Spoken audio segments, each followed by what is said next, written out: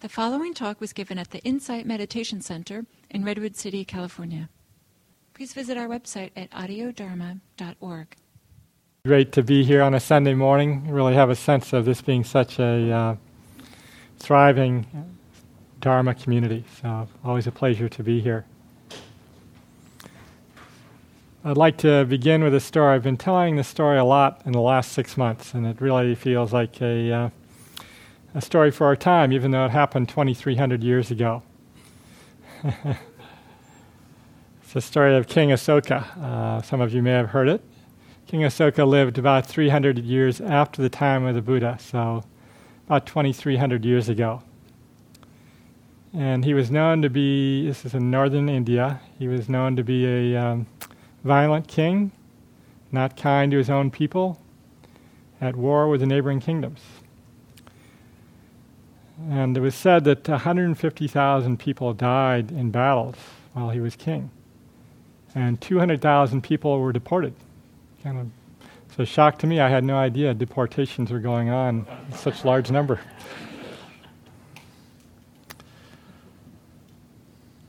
But there was a particularly bloody battle, and he was on the battlefield afterwards, and he saw all the carnage on the battlefield. And he saw someone walking across the field, the battlefield.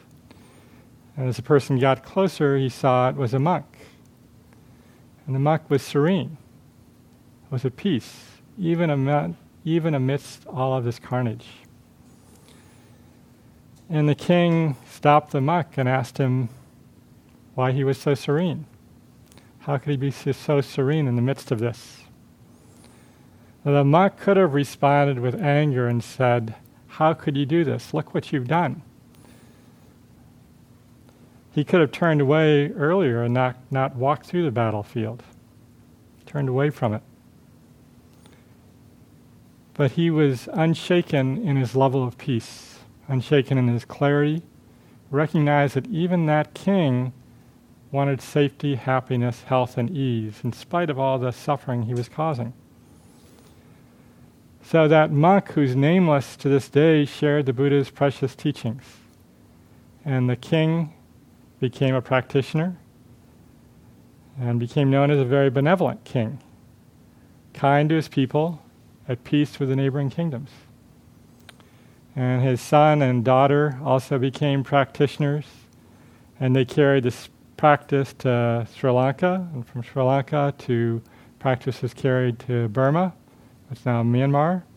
Of course, many of our teachers are in that lineage, so could directly say that we're connected to that nameless monk who shared the Buddha's precious teachings with King Asoka 2,300 years ago. So I'd like to speak today about wise speech, the third factor on the Eightfold Path. And wise speech is supported most of all by sila, or morality. I really prefer the description of sila as being living in harmony with our own hearts, living in harmony with the truth. And it's supported by the first two factors on the path, the factors of right view and right intention. And right intention, I'll particularly emphasize the importance of right intention in supporting right speech, wise speech. The intention for kindness, goodwill for ourselves, for all beings. The intention of non-harming, not causing harm to ourselves or other beings. And the intention of letting go of needing, and of bringing a level of acceptance to every part of our lives, and inviting patience. So the practice of wise speech is a deep, rich practice. It's a difficult practice, but really provides an opportunity to support the purification of our own hearts, the deepening of our own practice, allowing a greater opening to happiness, joy, and ease, and the possibility of peace in any moment. So it's a tool for waking up, a tool for releasing our hearts. I'll speak about the 4 kinds of wise speech, and also about the importance of listening, bringing silence in to listen closely to others. Maybe through the silence, listening closely to our own hearts, to our own deepest wishes.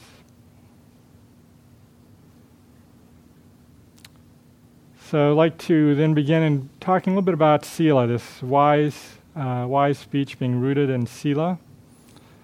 The harmony, the three qualities of harmony that I see that are important. The harmony of our actions, which includes words, so words, actions, thoughts, that they're in harmony with our own heart's deepest wishes, to be in the world in a way that's non-harming, it's kind to ourselves and kind to others. And then living in harmony with other beings, promoting harmony with our family, friends, loved ones, colleagues, promoting that harmony in society as well. Really making this a rich, deepening practice to bring this power of right intention into all those relationships. And then living in harmony with the truth of the way things are. Perhaps the acknowledgement, understanding of impermanence, or identifying the emotions, the difficult emotions that may arise in our lives, seeing that they're not self, they're not who we are, they're just anger, fear, sadness, grief. We don't need to take root of identity around these. And then when we're in harmony with these qualities, it serves to release the heart from confusion. It kind of clears the fog away so the heart mind can see more clearly, can see things the way they really are, which of course then supports speech that's rooted in kindness and non-harming. From the Buddha in the Dhammapada, to abstain from all evil, to cultivate the good, and to purify one's mind. This is the teaching of the Buddha. So interesting, he talks about abstaining from evil, cultivating the good, but then he puts that emphasis on purifying one's own mind. Very interesting that ultimately this eightfold path of practice, this practice of Sila, is most of all for the purification of our own hearts and minds, even though Sila promotes harmony with other beings. And this understanding of Sila being living in harmony with the truth, with our own hearts, it's interesting too, in that it's unlike religions that so often have a set of edicts and rules around morality. This is very flexible in terms of different societies and cultures, emphasizing this harmonious quality. Something I really find appealing about this practice. Just checking it again on sound. I noticed the air was turned off. Was that in part because I wasn't speaking loudly enough? Okay. And if it gets too warm, turn it on and just raise your hand to tell me I need to speak more loudly. That's wise speech too. Speech doesn't need to be what we're saying. This wise speech includes, of course, text messaging, emails, lots of different forms of communication. So just kind of a little example. I'm just going to use an example of my partner. Usually he gets up in the morning first. This morning he slept in late. He was still asleep when I left. But usually he has his breakfast first. He has his breakfast, leaves his dirty dishes in the sink for a little while, and comes back later. So in that situation, I could kind of get angry and express words of anger. Then I wouldn't be in harmony with my own heart. There'd be a sense of rattledness, maybe dis-ease from that. Maybe my partner would snap back at me and get angry too, or give me the silent treatment. Right? We all know these things. So out of harmony with people in my family, when I act and when I speak in a way that's words spoken with harshness. And it would have also affected the meditation right here for me, because I would have been reflecting back on the harsh words I've spoken, maybe a sense of regret. So the more we can purify our intentions, then we purify our speech, and we purify the heart-mind for the deeper release of the heart, for the deeper understandings from this practice. So a little bit about right speech and a little more about right intention. A little bit more about right view, first path factor, and right intention. So these really are the foundation for right speech, for right action. So right view, the basic understanding is actions have consequences. Just like if I yelled at my partner, there would have been a consequence. Every action, including every word that we speak, ultimately has some consequence. We may not know what it is, but this is the law of karma. Actions have consequences. So that's the first path factor. And the second path factor that I'm emphasizing so much today is right intention.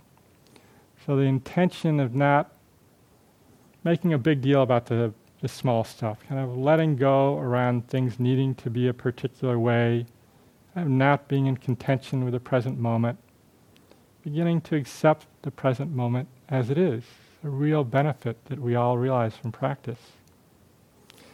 It's most often referred to as renunciation. It's letting go of needing, letting go of making our happiness dependent on things being a particular way. If I made my happiness dependent on my partner doing his dishes right after breakfast every day, I wouldn't be very happy.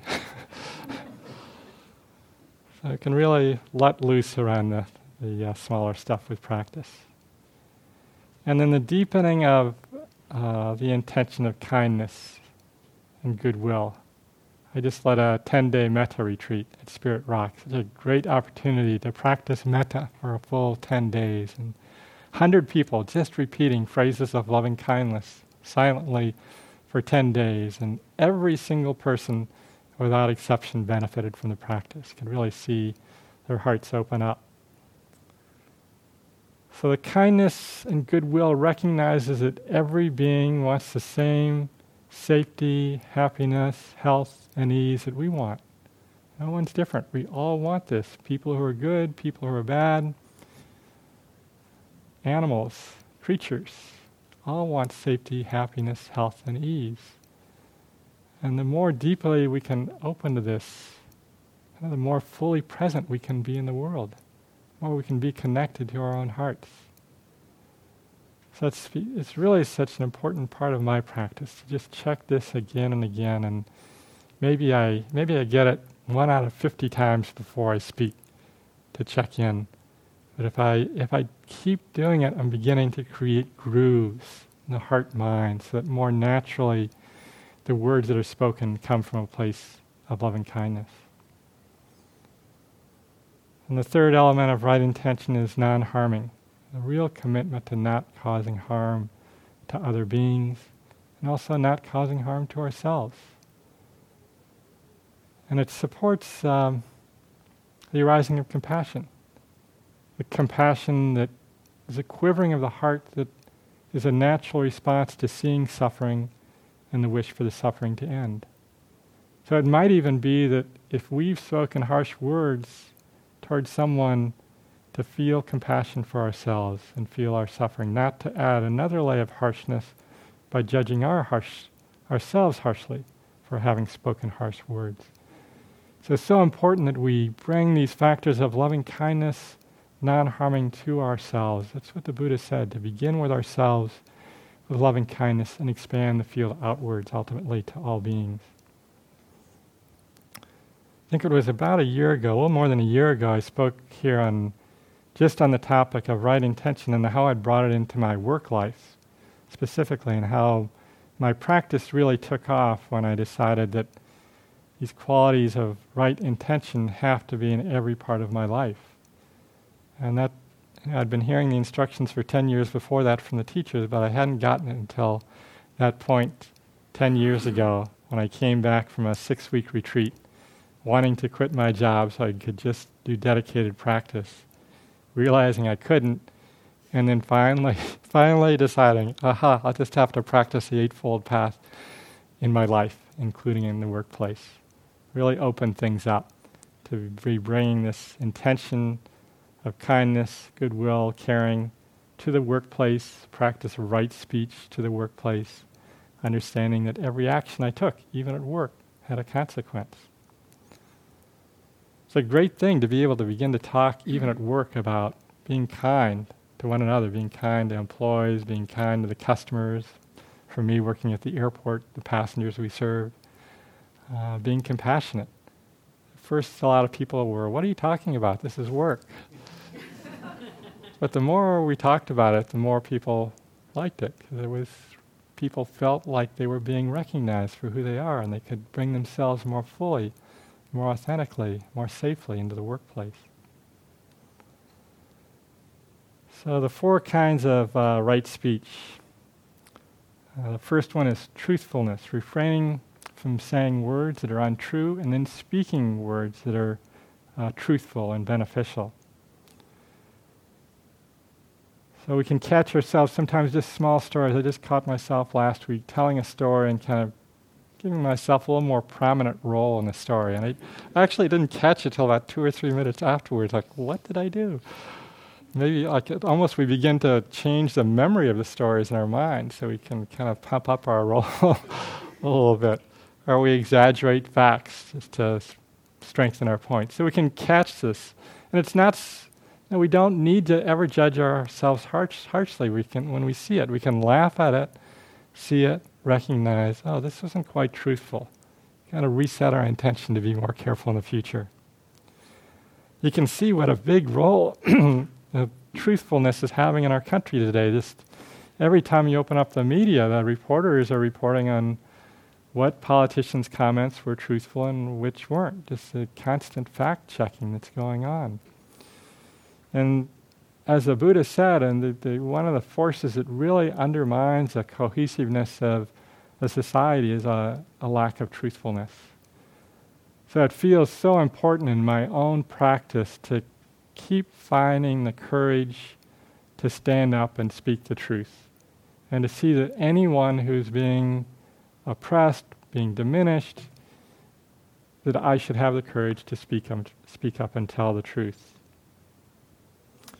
And it's just not for me, for people who are gay or lesbian. It's really going outwards to all beings. And recently, my partner and I had a chance to, and I view it as like an opportunity to help undocumented immigrant couple, or law-abiding people. And it isn't much we're doing. We're just supporting them in being invisible. Kind of heartbreaking to have to support people in being invisible. And think of what the burden that must be for children to have to carry the need to be invisible to protect their own family from potentially being deported. I read last weekend, an op-ed piece in the New York Times from a former Major League Baseball player who wrote about, he's a sports commentator, Doug Glanville. He wrote about Jessica Mendoza, the first woman baseball analyst at a national level.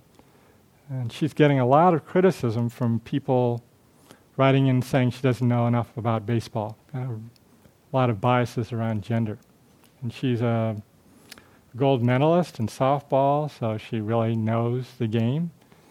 And the fact that Doug Glanville would write an op-ed piece to defend her and call upon people to act at a higher level, he didn't need to do that. He didn't need to do that for his own benefit or for his own family. He was just speaking up for the truth.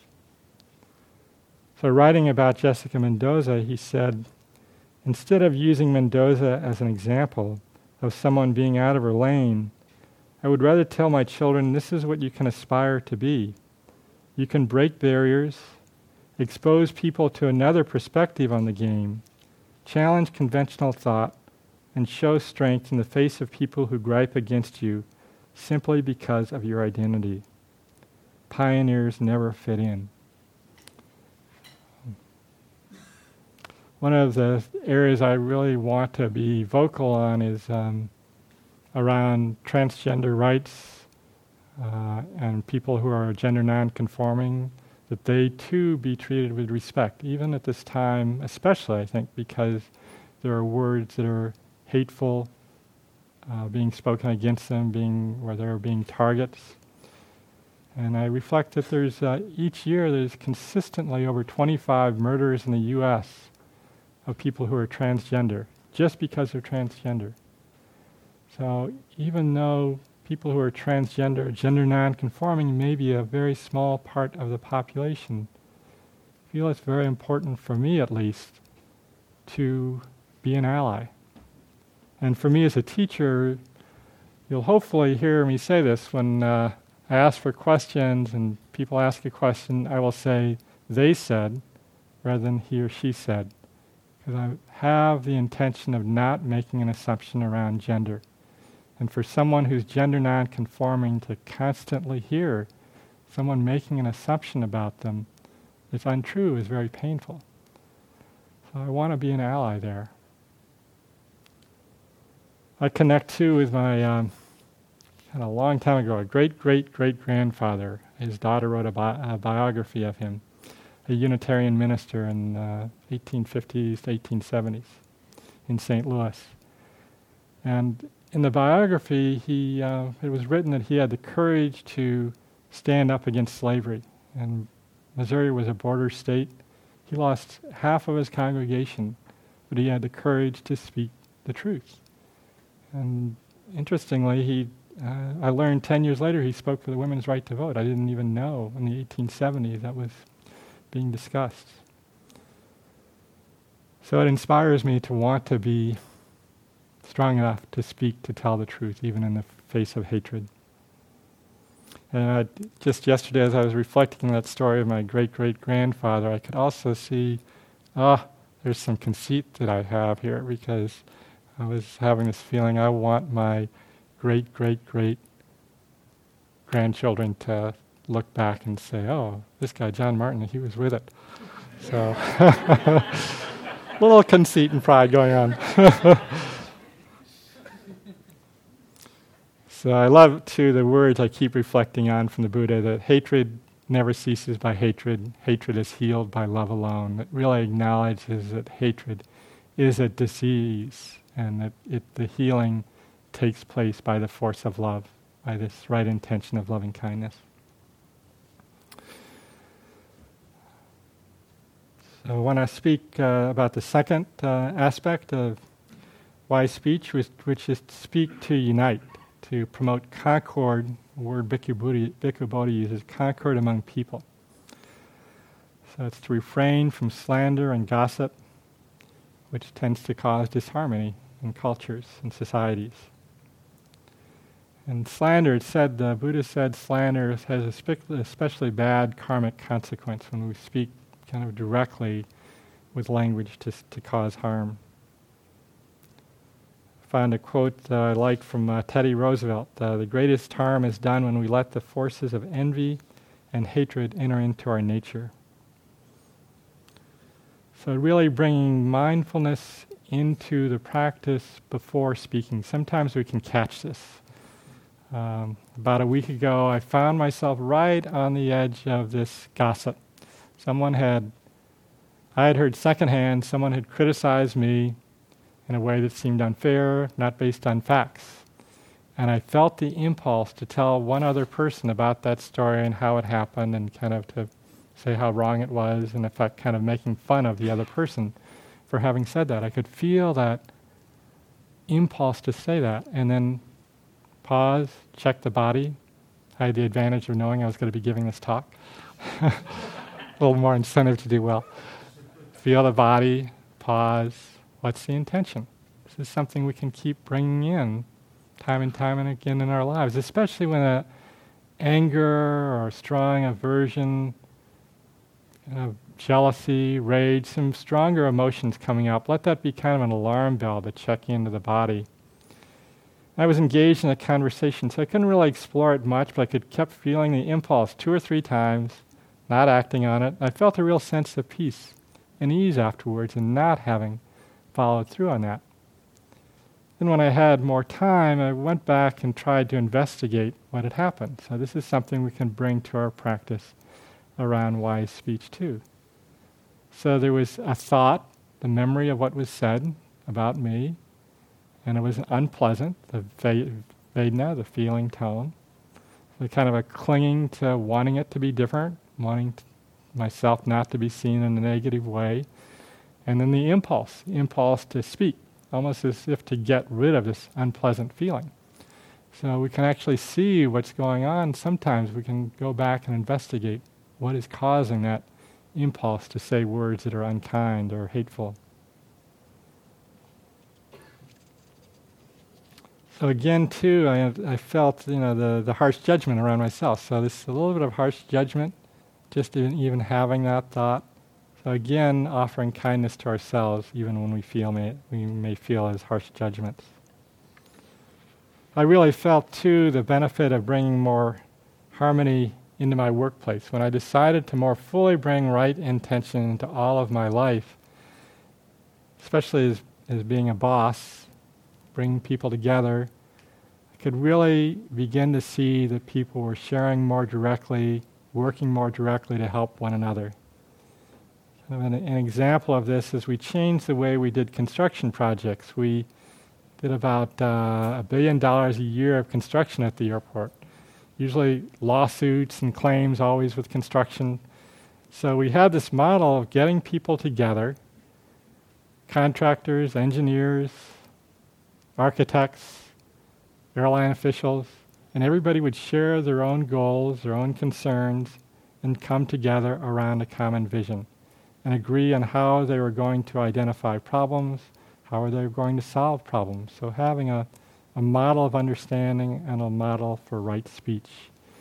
And it really promoted this sense of unity so that people loved being on the job. So people said this was the best construction project, Terminal 2 is an example, that they ever worked on. And this great satisfaction that can come when we promote this sense of harmony and unification among groups of people. So the third aspect of right speech is speaking words that are gentle and kind, so abstaining from harsh speech. The Buddha said they avoid harsh language and abstain from it. They speak such words as are gentle, soothing to the ear, loving, such words as go to the heart and are courteous, friendly, and agreeable. Oh, that description, beautiful description. Maybe someone caught this. The Buddha usually, the quotes from the Pali texts are, he avoids harsh language, he abstains from it. Sometimes teachers say, she avoids harsh language, changing the pronoun. So consistent with my wish to be more mindful of gender identity, today I use they. They avoid harsh language, they avoid harsh speech. So something you might want to play with yourself, to try using this language from time to time, particularly if you don't know someone's gender identity. It really does promote that sense of softness and caring that the Buddha was talking about.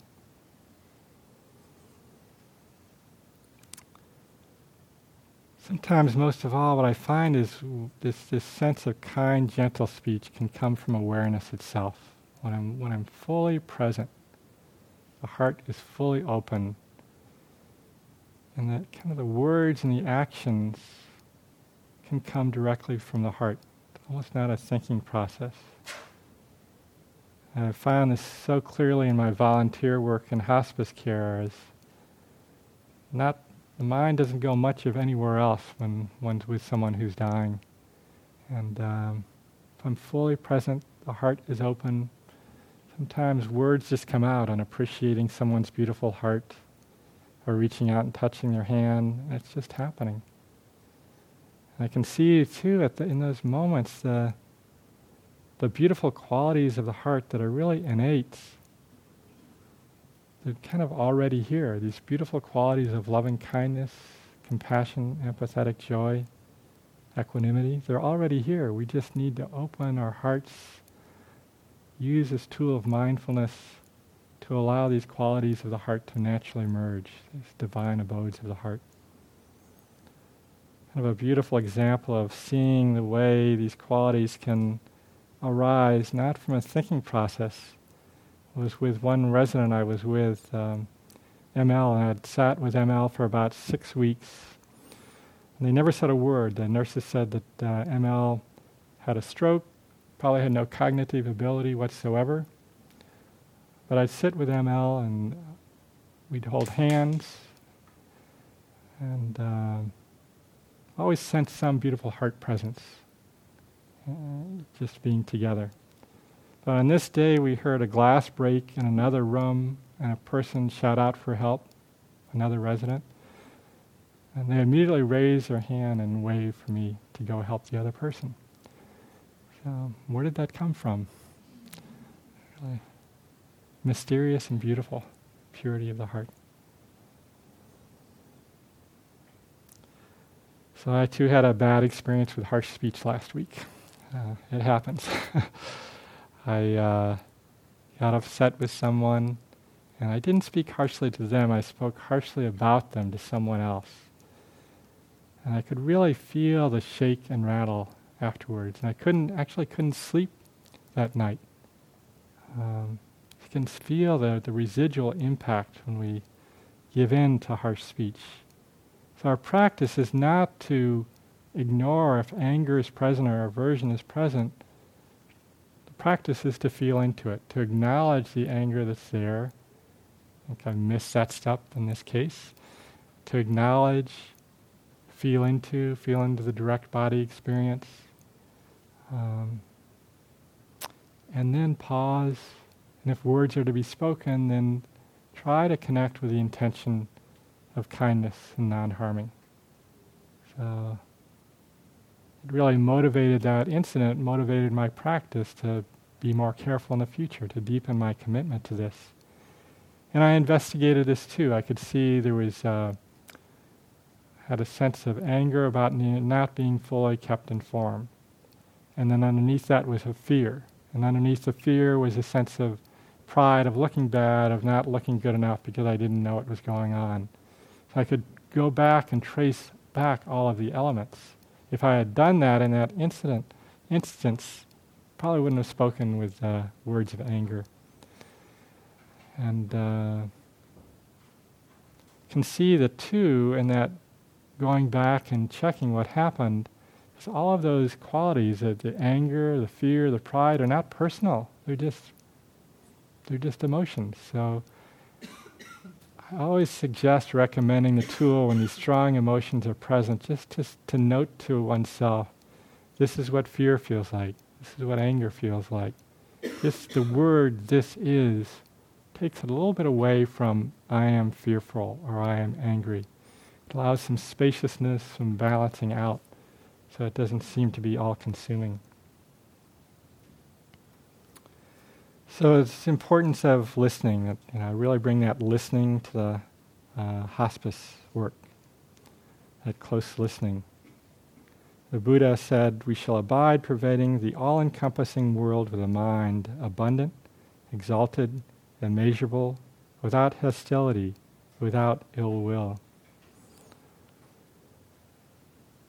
When we have that abundant quality of the heart, we can just sit and be present for whatever is there, sometimes finding a much greater courage of our hearts that we might have thought possible to be in the presence of suffering, our own suffering or the suffering of others.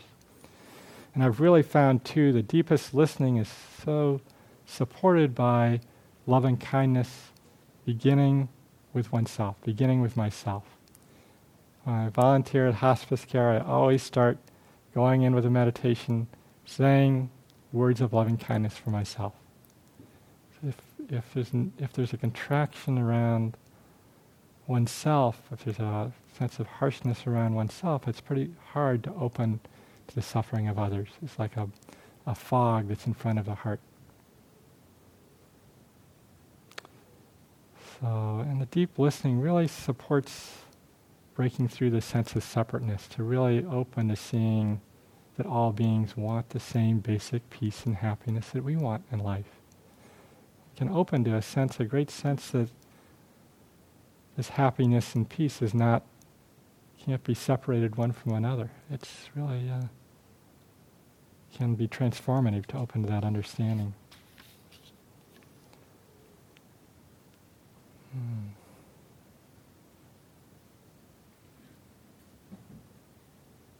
So I'm beginning to tell, I worked at the airport, and I'm just beginning to tell a story after 4 years of bringing it into some talks. This is 4 years ago. I was actually director of the airport, some of you may know. And 4 years ago, I was there for the Asiana crash, and it was certainly the most difficult time in my time as director. And I was at home weeding the front yard and got the call, and it felt immediately felt a sense of peace, right in the midst of the trauma. Some of you may have felt that sometimes around your own sickness or death of a loved one. Kind of suddenly, kind of like the shakiness, something big happening, maybe opening to a spaciousness and balance.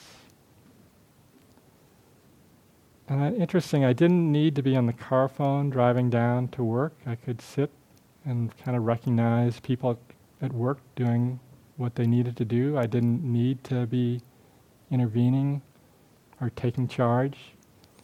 And I could stay connected to the heart in that listening and the presence, seeing the ambulances go by, up to going to San Francisco General, and really wishing that people would be well, that there wouldn't be deaths, there wouldn't be much suffering.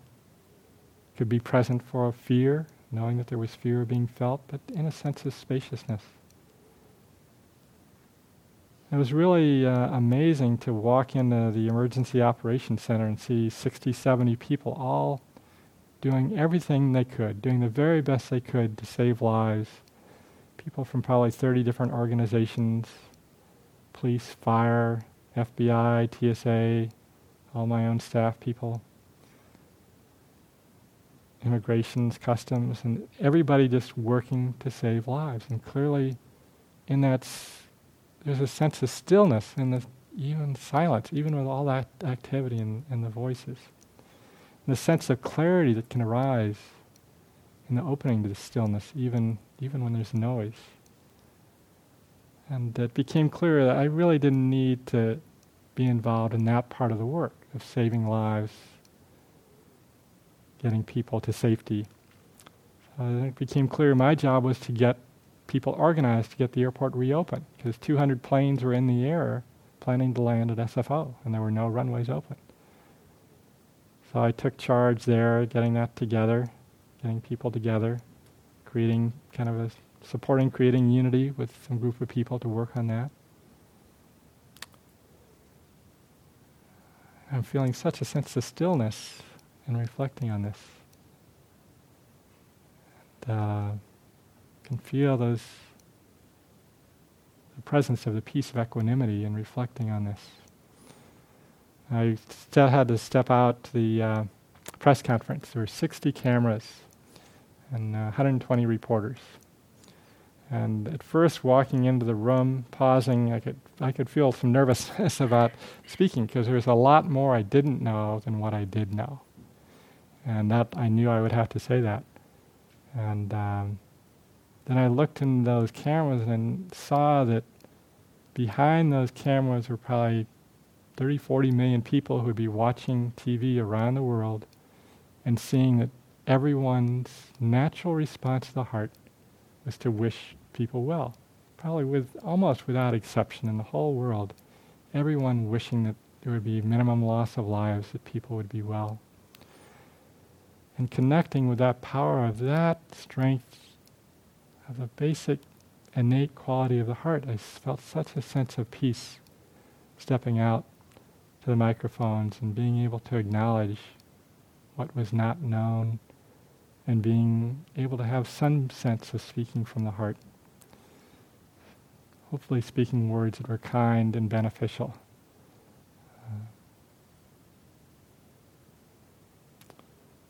So the fourth category to talk about, just a couple minutes left, is avoiding useless and frivolous talk. And an easy one to catch ourselves slipping into, just kind of the wish to fill up space. Maybe we can do this around texting or Facebook too. We can just fill up space in our lives with needless, frivolous talk. So to bring attention to this, and the Buddha didn't say not to engage in affectionate chatter. He didn't. For those who are not renunciates, this is still important to have in building relationships. So finally, just in closing, this wise speech is supported by sila, this quality of harmonious living with our own hearts, harmonious living with other beings, living in harmony with the truth, supported by the intention of kindness and non-harming and letting go. A tool we can bring into our practice again and again to check these intentions, to take that pause and see what's going on and not identify with the emotions that might be arising. So this really supports the purification of our own hearts and ultimately the release of our hearts from confusion and an opening to a peace that can be unshakable, and the opening to the possibility of peace in any moment. Any moment peace is possible. So great benefit and promise of our practice. So, thank you for your presence and listening to the talk. And we have just a couple minutes for any questions or comments. Yes, Barry? John, you talked about... Oh, yes, sure. Hi, John. You talked about an instance of maybe not so right speech and saying something critical about another person. Is there a part of that where you correct that, the harm that you've done? There may well be cases where it should be done, and I expect I'll be doing some of that on Tuesday. And sometimes not. Sometimes part of the purification process, many of you who've been on retreats may have experienced this, saw a lot of it on the metta retreat. A memory, someone who's 60 years old remembers something they did when they were 8 years old that caused harm to another child. Can't go tracing that person down and apologize. But thank you for that point, Barry. Yeah, thank you. Time for probably just one more question. Anybody? Or comment? Yeah, Dal? The mic is over next to, if you could use the mic. Okay. Turn it on by pushing the button. Thank you. Thank you. I'd like to piggyback onto that question. Somewhere I've developed this. One of the ways that I can make amends for those things is make a commitment not to do it again, to be differently. And I really appreciate that. Yeah. That ability, because it becomes much bigger, as I see. If I can change in the way I am with people, it's a much bigger thing than that one little incident. Beautiful. Beautiful. Both, it's a beautiful reflection, and also the apology, the ask for forgiveness, and to also, this is one point I missed, is to power of stating the intention. To state maybe with the other person, I intend to be more clear with the feelings I have. I intend to to engage in more direct conversation and not cause harm through speech. There's something about saying words out loud that reinforces that commitment to avoiding harsh speech in the future. So I thank you all for your practice and attention, and just to offer the merit of our practice for just a minute, offer the merit of our practice to be for the benefit of all beings. May our presence in the world be for the benefit of all beings. May our time together here be for the benefit of all beings, for all beings to be free of suffering and the causes of suffering. May it be so.